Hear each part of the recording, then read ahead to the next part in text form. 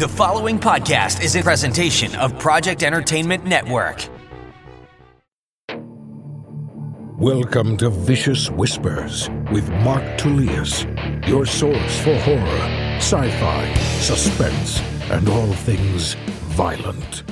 Hey, what's going on, guys? Thank you so much for joining me today on Vicious Whispers with Mark Tullius. Today we have episode 114.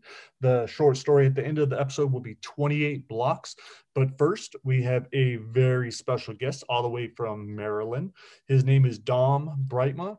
He is a fascinating speaker, podcast host, and an author. His book, Stay the Course, The Elite Performers, 7 Secret Keys to Sustainable Success, is his latest, and that's what I was hoping to talk to him about today. Dom, thank you so much for coming on today. Man, Mark, thanks a bunch for having me on, man. Appreciate you and all the work you're doing, my man. Let's have fun on the bun. All right, man, let's do it. So I want to hear how you got started in this world of self-leadership. Like what made you interested in that? Because it seems like you started at a pretty young age. Oh yeah, man, definitely started at a young age. My wonderful parents, mom, she was all about education. She got her master's, and my father, he was all about education because he dropped out of high school, and he actually served in the U.S. Army in the 82nd Airborne Division during World War II and the Vietnam War. And he actually never was able to finish his schooling. So he wanted me to make sure I finished my education. So finished high school, went to community college, got an IT degree. But in the middle of that IT degree, like the penultimate semester, like the second to the last one, it was a year of just all these domino effects of things just happening. Like my father, who was all about supporting me and encouraging me and praying for me and all that good stuff. He came down with Alzheimer's after he went out for a drive and got lost in the city about a good 40 miles outside of Maryland. Then the next month, I get into a car accident on the day of my 21st birthday. And my job at the time, I had a part-time job at the library where I thought that all that external stuff from the personal life wouldn't show up in the professional life, but it actually was, with some communication issues. And I'm like, oh, wow, I guess I've been screwing up royally here.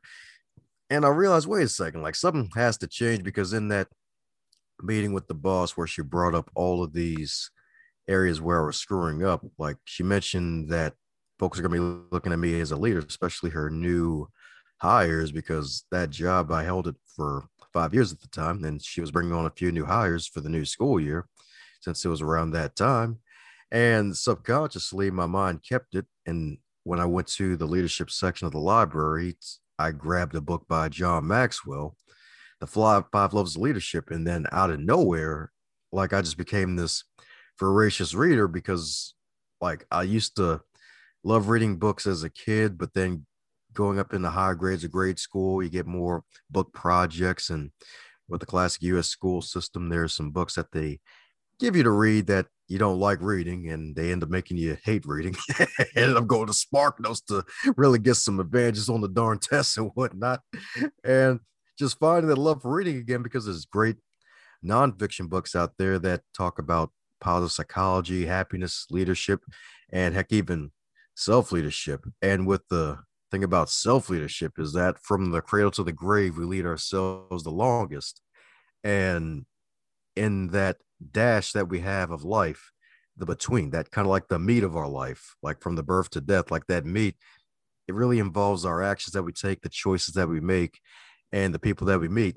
And if all three of those things align enough on the good side of the hourglass, the good side of the seesaw, where you have that balance in life, where you get more things out of life, then that lead to some great things. So really just getting into self-leadership all happened from having a few setbacks in young adulthood that really led me to personal development and becoming a guinea pig, and just reading a bunch of books and trying to take at least one piece of action from each book. Because the thing is, like nonfiction books, they're built to educate you and entertain you a bit too, because depending on the author, you may find some funny stories in there too, but it'll be fruitless if you don't do anything as a result of what you read.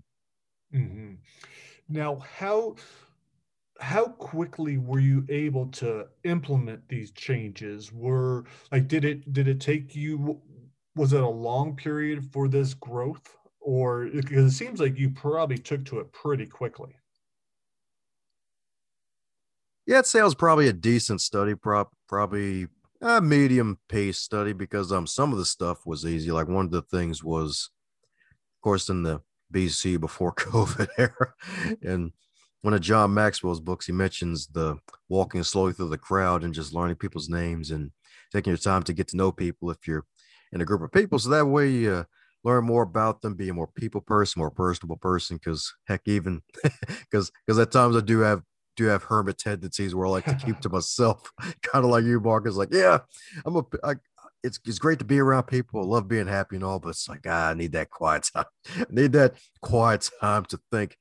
And then just adding that helped me to realize, like, hey, I can become one of those ambiverts, one of those extroverted introverts where he gets to really be a social butterfly, learn to network with other people, but also can still recover after a bit and still get back in the game metaphorically. Heck, even another activity that I picked up from my reading that I actually implemented, which is easy to do, that I now call the mirror force yourself method, where you're looking in the mirror of your life by the three things you are good at and three things that you can work on, and asking those close to you to give you some feedbacks like, hey, so what are three things that you like about me? Or what are three things I could work on? And again, kind of like with the hermit side of me, one buddy of mine, he noted that I have antisocial tendencies. And I'm like, oh, wow. So that led to me joining another Toastmasters club in addition to the first one I joined to add on to what I was doing to not only break out the shell and talk to more people, but also to have an opportunity to give more speeches to a different audience and a different group. And just those two activities that were easy to implement really led to, I'd say, almost immediate results over a few weeks, because the feedback I got from others, I asked about a good five people for their feedback. And I took an objective view of the feedback, because that's the other thing too about that activity. You have to look at it from an objective point of view, not like, hey, it's like, yeah, they're right. I'm so good at being humorous and can make people laugh. Like, hey, I'm the best in the world at what I do. It's like, hey, I was able to maybe break somebody's arm one time in that jujitsu class, even though that was a dumb idea because it was practice, not an actual match, whatever. As opposed to like, hey, like the whole antisocial tendencies, like, hey, you have this RBF, the resting belief face, or resting bitch face, as it's classically known. It's like, hey, Mm. like smile a little more, like things like that. And just really just looking at it from that point of view, and then just making the changes in my life, and then just seeing the results of it have been amazing. That's awesome. Now, how difficult was going into Toastmasters? Did you have any kind of fear of speaking prior to that? Oh, yeah, that's the good thing about Toastmasters. Like that, it's folks of all levels. I actually consider myself a good speaker before joining Toastmasters, because another thing about my parents, they were about education, but also about faith too. So every Sunday I would recite Bible verse in front of the congregation, which in its peak, in its heyday, would fit up to 1,000 people every week. Wow. So being a little kid, just so grandmothers and mothers and occasionally great grandparents could pop and be like, hey, that's my baby, the yours is that John 360. Yeah, you go, buddy. And just little moments like that. And doing plays, especially in the teenage years when, the puberty happens and the voice got a little deeper. And one of the youth directors, she heard me one Sunday pray, and she was like, hey, that your voice sounds good. We need to get you to narrate this Christmas play. And then they just kept asking me to do stuff. And then I kept doing stuff. And that gave me the confidence and the edge to realize, hey, I'm a darn good speaker here. But when I joined Toastmasters, I became a better speaker, because just because you're good at speaking in one area or doing something in one area, it doesn't always transfer or translate over to other areas. Because one thing about speaking is that, especially nowadays, you have to be entertaining, engaging, and a little bit humorous. If you're a little bit humorous or you're a little funny, then you'll be a better speaker, because if you can make people laugh, they'll eventually buy, because people like to be around those people that are funny because that's a sign of intelligence. Because those who are humorous, they know how to observe things and then acknowledge sometimes the elephant in the room and then make light of it in a way where it's like, hey, you know what? He or she is right. They know what the heck they're talking about. Like I like this guy. I'm a stick with them. So that's really what Toastmasters was for me. It was easy for me, but the good thing about the organization, it's folks from multiple levels. There are folks who've been paid thousands of dollars who join Toastmasters to practice their content, all the way to the guy or gal who just got promoted to management and their senior manager told them to join the club so that way they can become a better speaker and not say 50,000 ums in like 5 minutes. That's me. That's awesome. Now, with your speaking, did you already know kind of like what your message was, what your passion is, what you wanted to go and talk to people about? And yeah, so what are some of the types of speeches that you've given, and what have you seen any transformations from it? Great question. That's the first time I actually got asked that question. Freaking good deal right there. Actually, no, didn't really know feel like I knew my true message. I mean, I'm a Christian and all, and I want to make an impact, like, of course, inspire people and all that good stuff. That was like the general view. But after giving a few speeches in Toastmasters based off of books, heck, even one book I recommend other people to pick up in addition to yours if they have it, Mark, is a book called Verbal Judo by this guy named George Thompson. Now, granted, he's no longer with us. He was actually a police officer, a street officer for probably about a good, I think, 10 or 15 years. And his like first day on duty, he like beat up this guy because he wouldn't get in the car, wouldn't listen to him. And he felt really good about himself because he also did Aikido and karate before joining the police force. So he could basically beat up any guy, anybody he wanted to. But the thing was, other people saw what happened. And his captain called him in. It's like, hey, man, you can't be doing that every day. Like, like I know you're excited to join the force and all, but you can't be just beating up everybody, dude. We ain't got the budget for all these darn lawsuits, man. And it just really, that forced him to really get out of his shell. And in his book, and heck, even still rings to me to this day, is the fact that in his book, he says, I'd rather be cut with a sword than hear words that hurt me for years on end, because like an injury, like you can recover from an injury for in a few weeks and a few months, like a physical injury, like a broken arm or like a freaking twisted toe or broken toe or something. Take a couple months, few months, ice, you'll be fine. But words, like, heck, even from that grade school teacher, like I'm pretty sure we may have all had that experience where we still remember what someone said to us years ago, decades ago. And it's like, wow, when he said he'd rather be cut with a sword than hear some words that would hurt him like that, it just made sense when he did that explanation. And that was like my first presentation. The power of words is the fact that our words, we have to be careful the words we speak. Heck, even in the older days where folks would talk less. Of course, I guess not having social media help with that, not having the telephone as advanced help with that too. But the fact that we listened more and spoke less back then was probably an asset, because the thing is, our words have power. Our words have power. Like if we speak something into existence, like, hey, I'm going to interview over 400 mixed martial artists and coach, or I'm going to speak to over 100 and learn from them. And then that'll grow into 400 plus. I'm going to be a best-selling author of like 15 books. Like, hey, you speak that into existence, you really believe with emotion, your body subconsciously is going to make moves in that direction.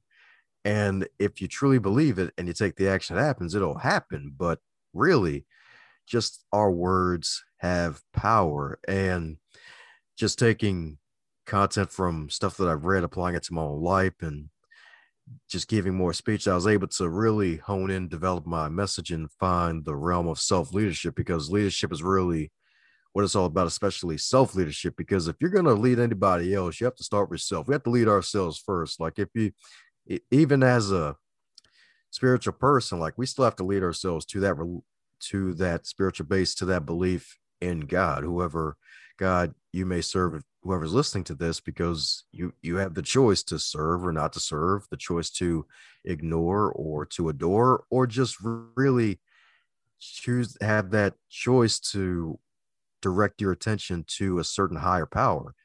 And we have to realize that, hey, we lead ourselves first, and we have to make sure we try to lead ourselves as best we can, as well as we can, because eventually people see and people do, and folks might eventually follow. It's not just on social media. If they follow your journey because out of curiosity and they see that you're a good person who's really trying to do something positive in the world and like what you're doing, and of course you'll probably piss off a couple of people along the way, and that'll just further prove that you're on the right track, is the fact that really just you'll definitely make some magic happen. So yeah, the message, it didn't, I had the big picture view of it, but I wasn't able to drill it down as much to where it is today. And there's no telling where it'll be 5 years from now, because I'm always trying to reinvent myself, because elite performers always go through a reinvention period if they want to reach their next level. That's awesome, man. And that's something I wish I had considered years and years and years ago. But especially like just that idea of self-leadership, that was something that never even like crossed my mind. I was always thinking like, okay, maybe I could go to someone, I could listen to someone, I can bring one thing in. I never thought about actually, leading myself. And so I think that's pretty awesome. Now, how about your book? I wanted to talk about Stay the Course. What exactly, tell me a little bit about that. Why should someone pick that up? Sure thing. So the first reason why folks should pick it up is because it's under 100 pages. So it's an easy read. You could probably finish the book in an hour, like, because a lot of folks nowadays, they don't have the attention span to go through 500,000 pages of content. Yes. So that's Very the big true. reason. It'll save you some time.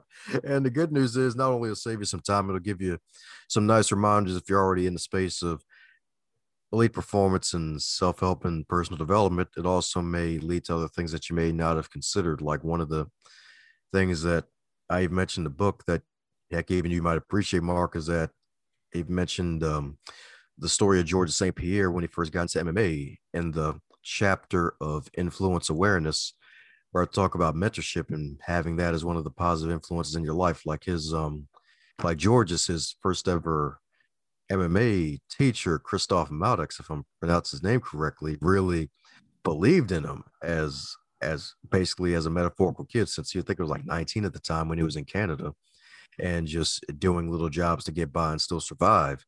Really, after all the training and after George is taking all the beatings, he saw a gift in him that George didn't see within himself, to where he eventually was beating guys who appeared on TV, whether it was just in Canada or heck, even across the world. So that's another thing too. Like just that one example and one reminder is like, hey, there's some things you want to pick up. Heck, I'll even drop an acronym for 5 out of 7 keys. So that way the folks who decide to pick it up later, they'll be like, I wonder what the other 2 secret keys are. Because I like to call it Mitch. So if there's a guy named Mitch listening, then you can probably jump out your seat in excitement. So the acronym Mitch, the M in Mitch stands for mental awareness, being aware of your mind and your mindset. The I is for influence awareness, similar to the Georges St-Pierre quote and story, being aware of what's around you and who's influencing you. Then there's the T, time awareness. We all have 1,440 minutes a day, and everybody has that same amount of time. It just depends on what you do with that time. No matter how much money you have, we all have the same amount of time, and what you do with it is your decision. And if you try to do things that'll benefit your life, then you'll be better off for it. And the C is connection awareness, like having your metaphorical Wi-Fi signal open for great people to connect with, like being able to connect with other people, networking with other people. Podcasting is a great way to do so. Like Mark himself, granted, he didn't even have his podcast at first when he interviewed all those wonderful martial artists and learning from them and what made them tick to better understand what goes on in the brain, and just learning some of the telltale signs of what to avoid and try to how to really stave off brain injury. But the fact that a podcast could take it to another level, because everybody and their mother almost is starting podcasts. And if you can survive long enough, you'll be higher amongst the pack and among your peers if you stay consistent with it. And then there's the H, which is habit awareness, being aware of habits that'll really help you to develop and be the person that you want to become. Like, are you doing habits like heck, even like when Mark was on the Going North podcast, deep sleep, like getting that true deep sleep that'll rest your body so that way you can have your hormones right and your testosterone levels at the right level. And that way, heck, even have those gains and your body can rest, recuperate, and catch up with itself, because that's really where the magic happens. So, just to recap, the M, mental awareness, the I, influence awareness, T, time awareness, C, connection awareness, and H, habit awareness, being aware of your habits. And those are the 5 magical awareness keys of self-performance. That's the 5 out of the 7. So that's something to snack on, and feel free to grab the rest when you can head over Amazon. It's also on Kindle Limited too. So if you don't feel like dropping some coin in the change purse, you can always read it for free if you got a Kindle Unlimited account too.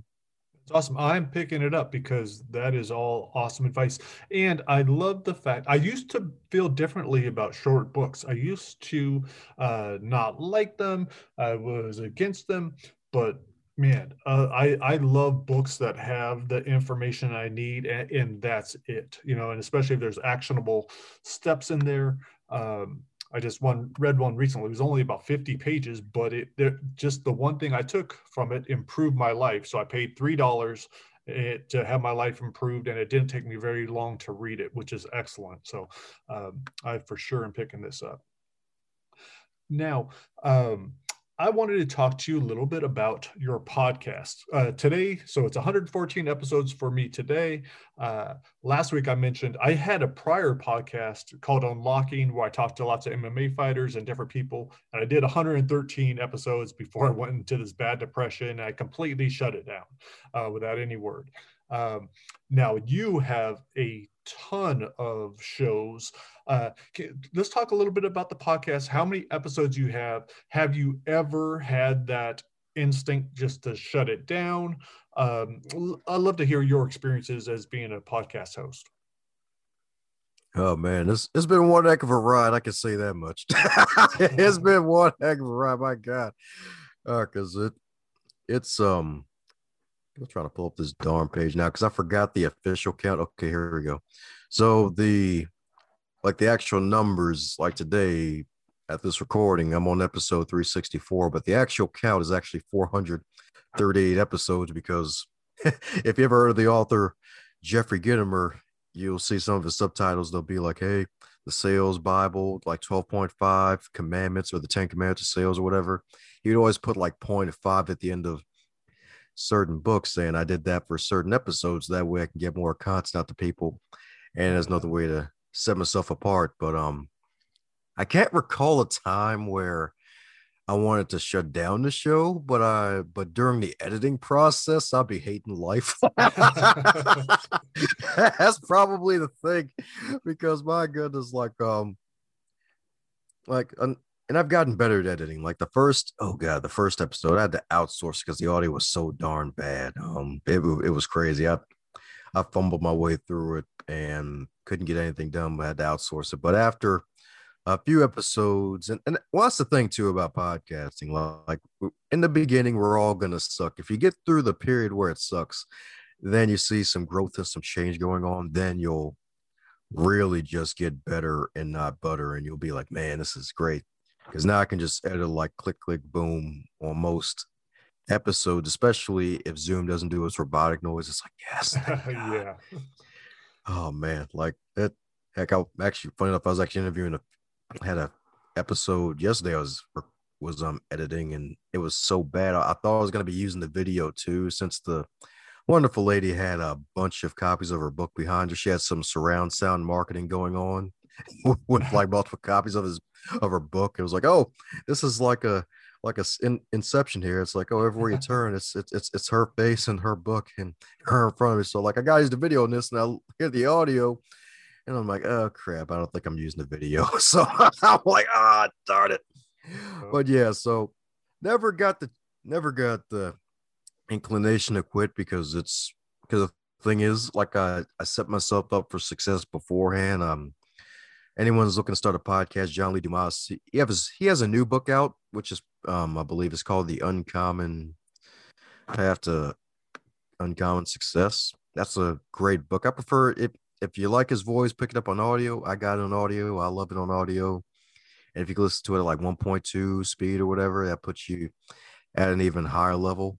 But he had another book out years ago called Podcast Launch. And I'd probably, I'd say most of my podcast success at the beginning in terms of the preparation, I'd say would attribute to that book because he mentioned how not only how to come with a name for your show and all that good stuff, but also giving yourself a backlog of recordings. So I basically did about a good, I'd say around 10 interviews, I believe. I think it was around 10. And funny enough, now granted, even though I was able to launch, it wasn't a successful launch. Like it's like me trying to go to the moon, but there's no gas in it sometimes. Because funny enough, funny story. My original plan to launch the podcast, I had this thing called 50 Days of Inspiration, where it's going to be an inspirational quote every day, once a day, 50 days. And the thing was, I didn't know how the hell to work Canva at the time. I didn't even know Canva existed. And so I went to Fiverr to outsource the quotes. I took some quotes out of my first book, Going North, and seeing some of the quotes. I'm like, oh, this is good. This is good. And I'm like, oh, wait, crap. This is the same thing twice. I got to go back and get this done. So only had 47 quotes, and it was supposed to be 50 days of inspiration. And on day 50, the podcast was supposed to launch out of nowhere. And comes to find out, so day 50, there was no podcast launch because there's only 47 images, and I didn't know what the heck, how to work an RSS feed. I didn't know what the heck that was. So I basically didn't launch.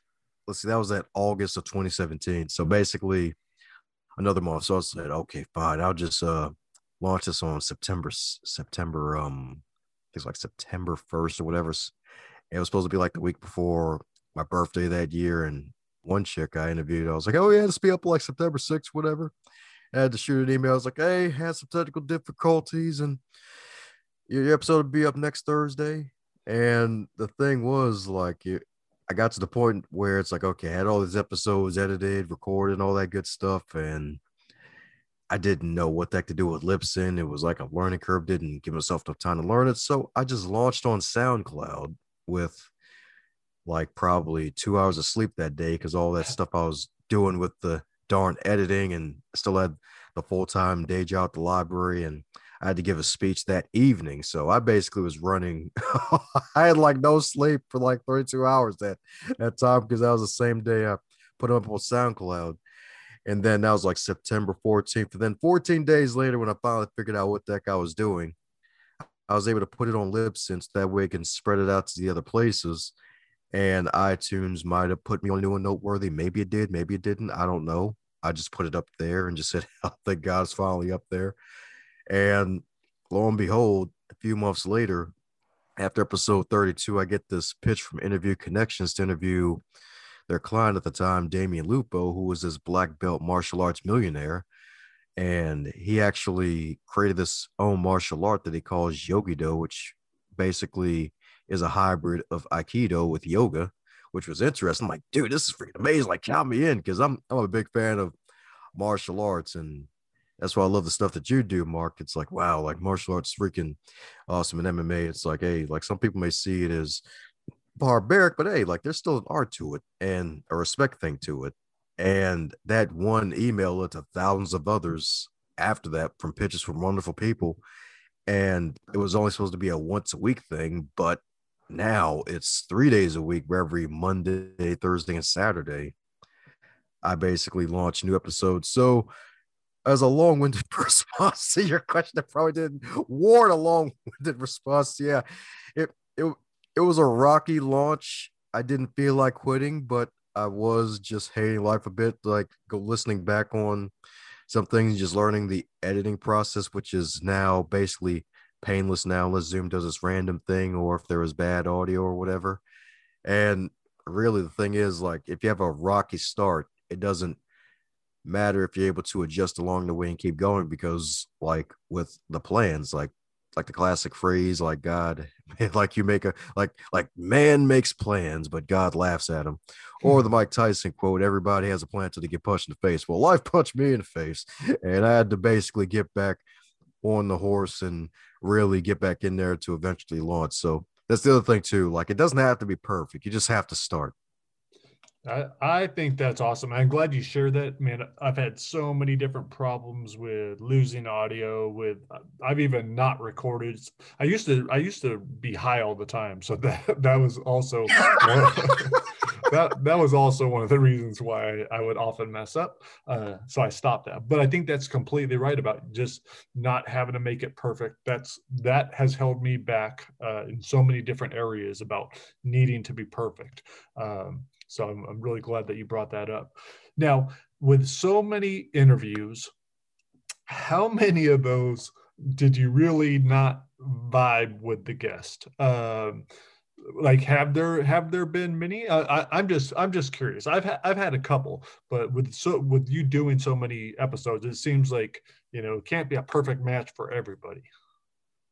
Oh yeah, you can say that again. Like, shoot, you're right, man. Like, there's been plenty of times where it's like I just didn't vibe with some of the guests, and heck, even one lady in particular. My goodness, yep. Oh, I think we ended up in a co-author book project the following year, but I was supporting this one company, and she was this health expert or whatever about basically making sure you're able to fit in your jeans or whatever.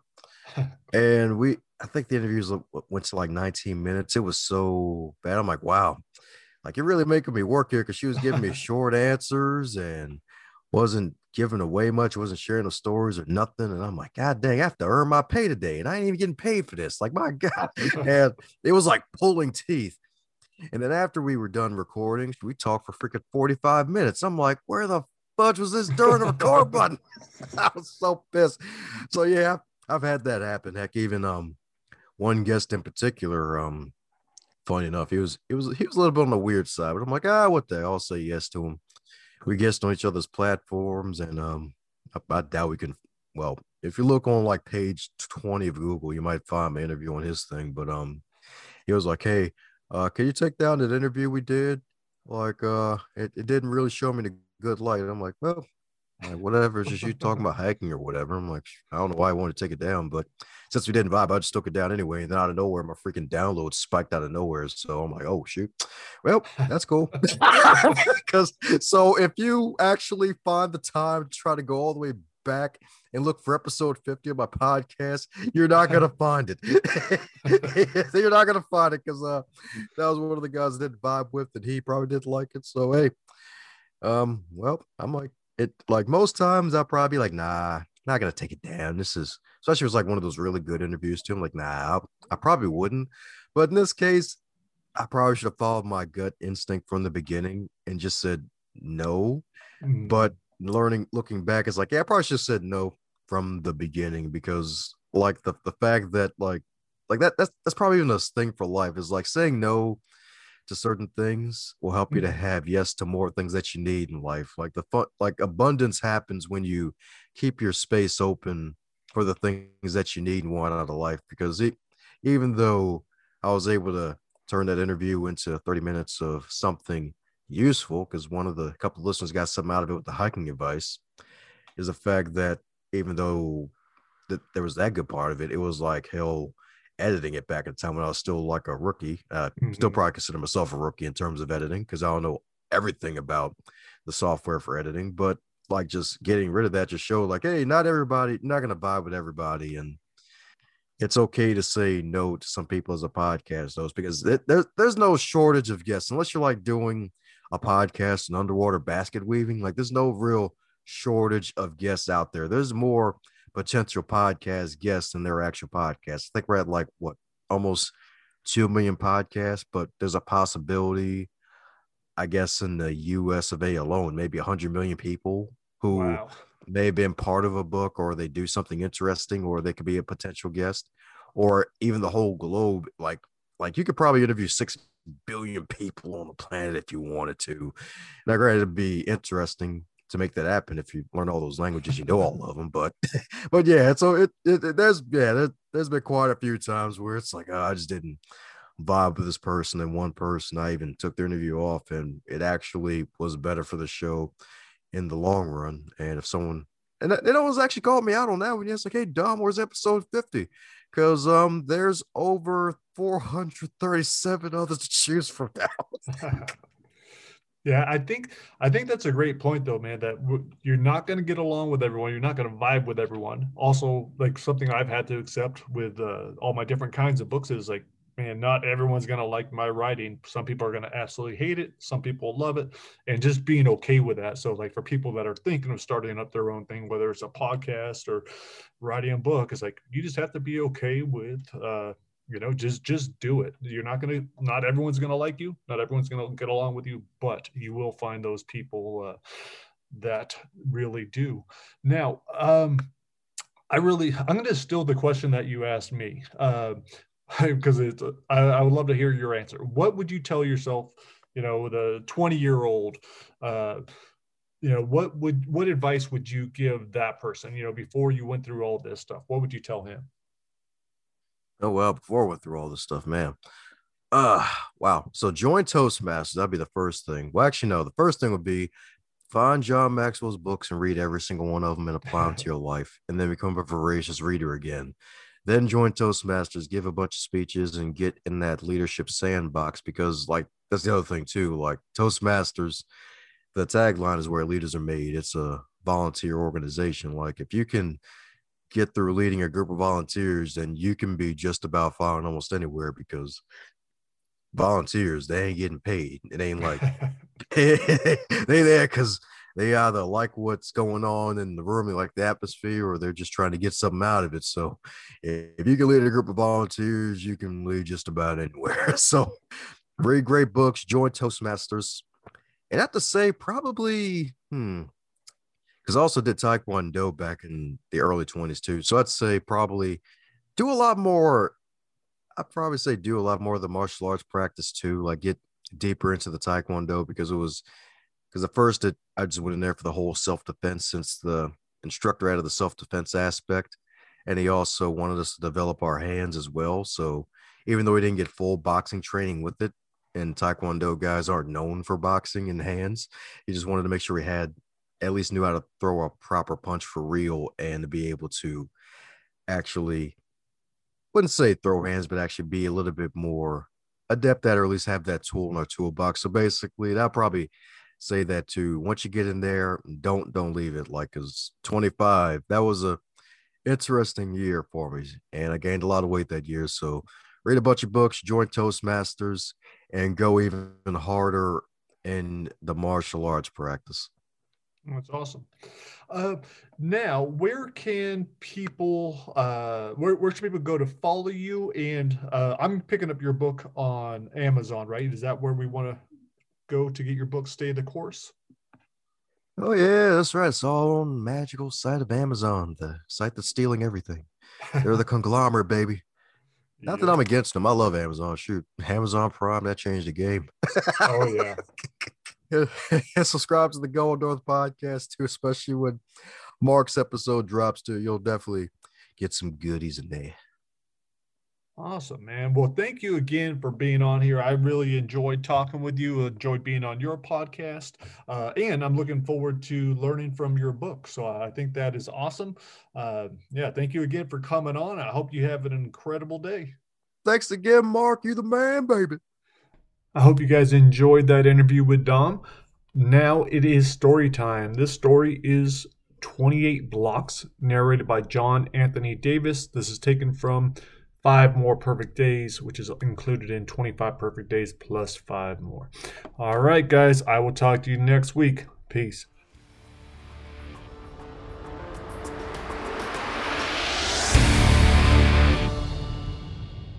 "28 Blocks," September 30th, 2055. Frank Hollister strode through the shadow of Inner Block 4, 60 stories of steel and black solar windows. The particle pistol holstered under his jacket did little to ease his nerves. It wasn't the residence. The smell from the aqueduct kept all but a handful inside the massive complex, covering almost 3 square miles. The demonstration was supposed to go down next Sunday night, but Gabriel had pushed up the meeting to 11 o'clock today. Gabriel had been acting paranoid. Frank hoped he just wanted to go over the plans one more time to be safe. Frank stepped inside and joined the masses. All blocks were designed exactly the same. 59 floors of wall-to-wall dorms, one entrance on each side of the building. The first floor was the bazaar, clothing stores, electronics stores, a grocery store, movie theater, church, bank, and even a casino. Everything provided. No reason for anyone to ever leave. Gabriel called it their prison. Everything could be locked down in 60 seconds. 2 teenagers stood off to the side of the stairs, both wearing black armbands. Neither looked familiar, but Frank hadn't met everyone in the faction. Something wasn't right with these two, though. Something about their eyes. They seemed to be looking at nothing. Frank moved through the bazaar, surprised how crowded it was. A sea of black and gray, the end color of everything. Usually he came in on transport. It took him to the basement. He'd walk straight to Kyle's room for briefing. Today, Frank was coming from Controller Station 56. He worried someone had been following him, knew he'd been working as a snitch. Maybe this was a setup. Frank slowed, let others bump past him as they hurried into the market, joined the fast-flowing stream to the pharmacy. Up ahead, giant glass elevators sprouted from the middle of the open floor. Frank turned back. The 2 teenagers were gone. Around the corner was the confessional. A line of sinners snaked through the bazaar. Today was the day to pay dues or give names. It was easy to tell from the way most were standing which one they'd picked. A controller in black body armor stood at the confessional's entrance, checking wrists. A hand clamped down on Frank's shoulder. "Hey man, how are you doing?" Frank spun around, already reaching for his gun, but stopped when he saw it was Steve Cooper, a guy he hadn't seen since high school. Frank forced a smile, talked softly so Cooper would keep it down. I'm good. Scared the hell out of me, though." Cooper laughed, looked smug in his shiny blue suit. "You live down here?" "No, just here for some friends." Frank's little cousin, Caden, came over to connect, a voice only Frank could hear. "Exactly. Now get to it." Caden had just been promoted to disciple and transferred to the controllers. He clearly relished his new power over Frank, who used to torment him as a boy. Frank ignored him and asked Stephen, "How about you? You living here?" "No. Wife and I have a house on the skirts. Trying to stay close to my dad's clinic." In high school, Stephen used to get the best drugs from his old man's office. "Skirts, huh? Should probably be heading home, right? Rush hour and all." "It's Sunday, Frank." Today was only supposed to be a demonstration, but with Gabriel moving up at the meeting, Frank feared this could get dangerous. Caden warned Frank to be quiet. Frank eased open his jacket, exposed the butt of his pistol. Head home. Before Stephen could say anything, Frank walked off, tired of Caden bitching him out. "You follow instructions, Frank. You hear me?" Frank turned down the controls so Caden could only hear what was spoken, not Frank thinking he was an asshole. Taking orders from a spoiled 17-year-old was becoming unbearable, but Frank was in too deep to speak up. The liquor store was next to the confessional. Frank thought it was fitting he headed back to the line. Gabriel and Kyle were standing right where Gabriel said they'd be, not 30 yards from the confessional entrance. They were definitely on camera, but didn't seem to care. The controller's station looked empty, but Frank knew it wasn't. 6 controllers ran the complex of holding cells, another 6 on patrol, a dozen agents for 80,000 residents. Frank turned up his Connect and thought, Gabriel's here, with Kyle, both in black coats. Caden acknowledged him, told him to stop looking suspicious. There was a glass mechanical eye on the pole in front of him. Everything always on camera. Frank noticed 2 more of Gabriel's guys hanging by the fence.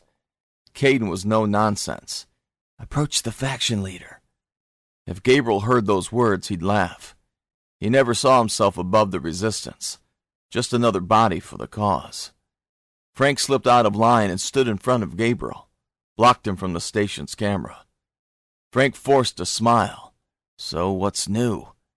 Gabriel said, "There's a change of plans." Frank had known Gabriel since they were young, but a lot had changed in the last 7 years, and it wasn't just the beard. "What's up?" Frank prayed to the preacher that Gabriel was calling off the demonstration. Even a simple protest typically ended with people hurt, harsh warnings for lasting reminders. Kyle, a stocky blond punk with an eye patch, stepped forward. Gabriel's right-hand man that never left his side. "How about we stop talking here?" They moved through the crowd and into a stairwell. Gabriel closed the door and said, "Things have escalated. We're taking over the block."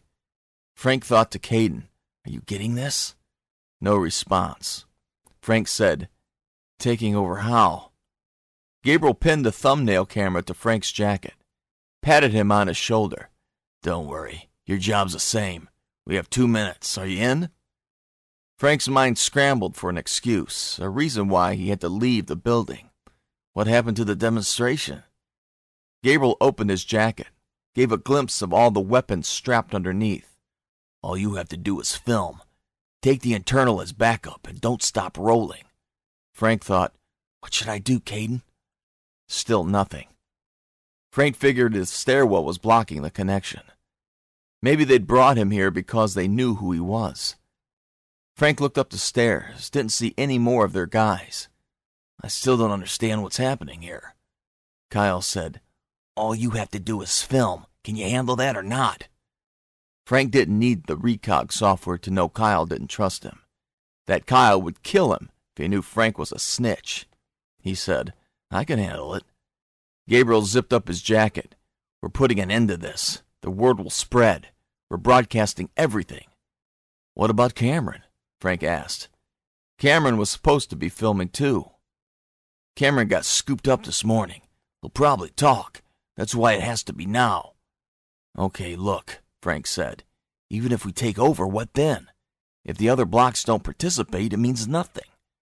Gabriel said, "They'll see the video and join. I have each leader's word.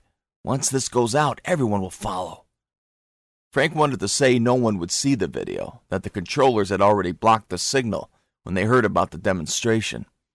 Nothing would be transmitted until it had been brought through the filter. Instead, he nodded along to Gabriel, glanced at the door. The controllers were just outside. Frank wondered how far they were going to let this go. Gabriel pressed a panel on the wall next to the stairs. A secret door slid open. A lanky kid in a trench coat stepped out, along with 5 other teenagers. Gabriel looked at Frank, rubbed his scraggly beard. "How do I look?" "Determined? Naive." Gabriel opened the door. His men filed out, clearing a path for Gabriel. Frank moved left to get the controller stationed behind Gabriel, just like they'd planned. Frank thought he'd hear Caden's voice, but there was just a light buzzing noise. He wondered if Gabriel had jammed his connection. Gabriel raised both arms, a particle pistol in each hand. "Ladies and gentlemen, welcome to the revolution." The station's door slid open and 4 controllers rushed out, ran right for them. A circle of rifles aimed at their heads, the controller in the middle shouting, "Get down! Get down on your knees!" A crowd circled to watch the show, a wall of bodies behind the controllers, men and women inching closer. Gabriel kept his smile and slowly turned around. He shook his head. "No, you get on yours." "Drop your weapons," a controller yelled. The wall of bodies came to life. A dozen men dashed in. They were all wearing black armbands, driving knives into the controllers' throats. The resistance swept up the rifles, ran towards the station, Gabriel and Kyle right behind them. Frank stood there shaking. Holy shit. The pooling blood spread across the tile, flowing around his boots. "Don't be stupid. Just do what you're told. Keep filming." Caden's voice was back, or had it been there all along? "You want your parents getting a late-night visit?" Frank chased after them. Kyle shattered the glass, tossed in a grenade. The blast cleared and 6 resistance fighters slipped inside, shots fired. All but one came back out, announced it was clear. Gabriel turned to Frank. "You getting all this?" Frank could only nod yes. "Follow me." Gabriel led the way into the station, pushed aside the dead body on the chair, sat at the monitor. He looked at the camera on Frank's chest. "The first step is separation from the controllers. We don't need you." He punched in the code to seal the doors. Then he turned off the transport. "No one will be leaving this building. No one will be entering." "Kayden, you there?" Gabriel rose. "We will no longer be controlled. We will no longer pay for our own enslavement." Gabriel stepped out of the station, 2 rows of men keeping the civilians back. Frank positioned himself so he had Gabriel's profile, a bead of sweat running down his forehead. Gabriel addressed the audience. "They created these blocks to keep us contained, to keep us under their control. But these blocks don't belong to them. They belong to us." Some in the crowd cheered. Others looked uneasy, slowly backed away. One guy in the front shouted, "They'll kill us!" Gabriel laughed it off. "They already are. They sent our brothers and sisters into South America to die for nothing." "What are you talking about?" the guy said. It was clear they had no idea what really was going on with the war. The confusion turned to anger. A woman said, "They're going to be coming for us now." Someone else shouted, "They'll send in the drones." Panic rose. Screams, chaos, people pushing. Gabriel told Frank to keep the camera focused on him. "This is for the good of our brothers and sisters. You have to see that." A little girl began crying. Gabriel was losing control. "Keep him talking," Kayden said. Gabriel's face was bright red. More screams in the distance. Gabriel spoke of chemicals in the water, of microchips and government spies among them. "Their lies are everywhere, but it all comes crashing down today." "Yes, got it." "Got what, Kayden? Where's the cavalry?" No response. Gabriel stopped mid-sentence. The panicking crowd was dispersing. A man fell, trampled. "Are we still broadcasting?" Gabriel said. "Frank?" Frank turned away from the poor man and nodded, even though he knew they weren't. A deep voice came over the connect. "Third back on your left, gray hat, recox. Stop him." Frank turned, searched the crowd, found the guy, who pulled out a particle pistol. Frank went for his holster, tore out his gun.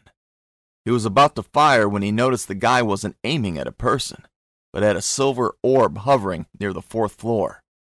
"Langford, take him out." Who the hell is Langford? Frank thought.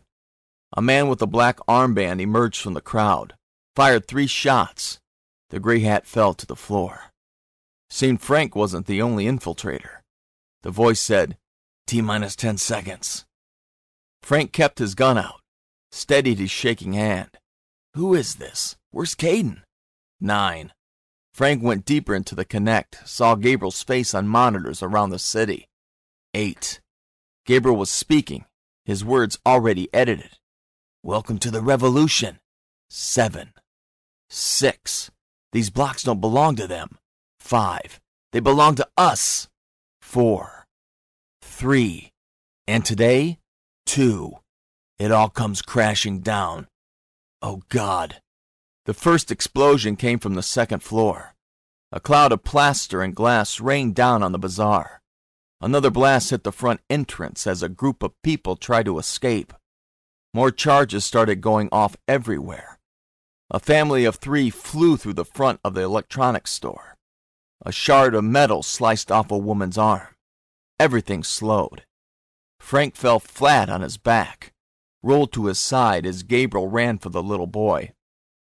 Both of them buried under a collapsing wall. What had they done?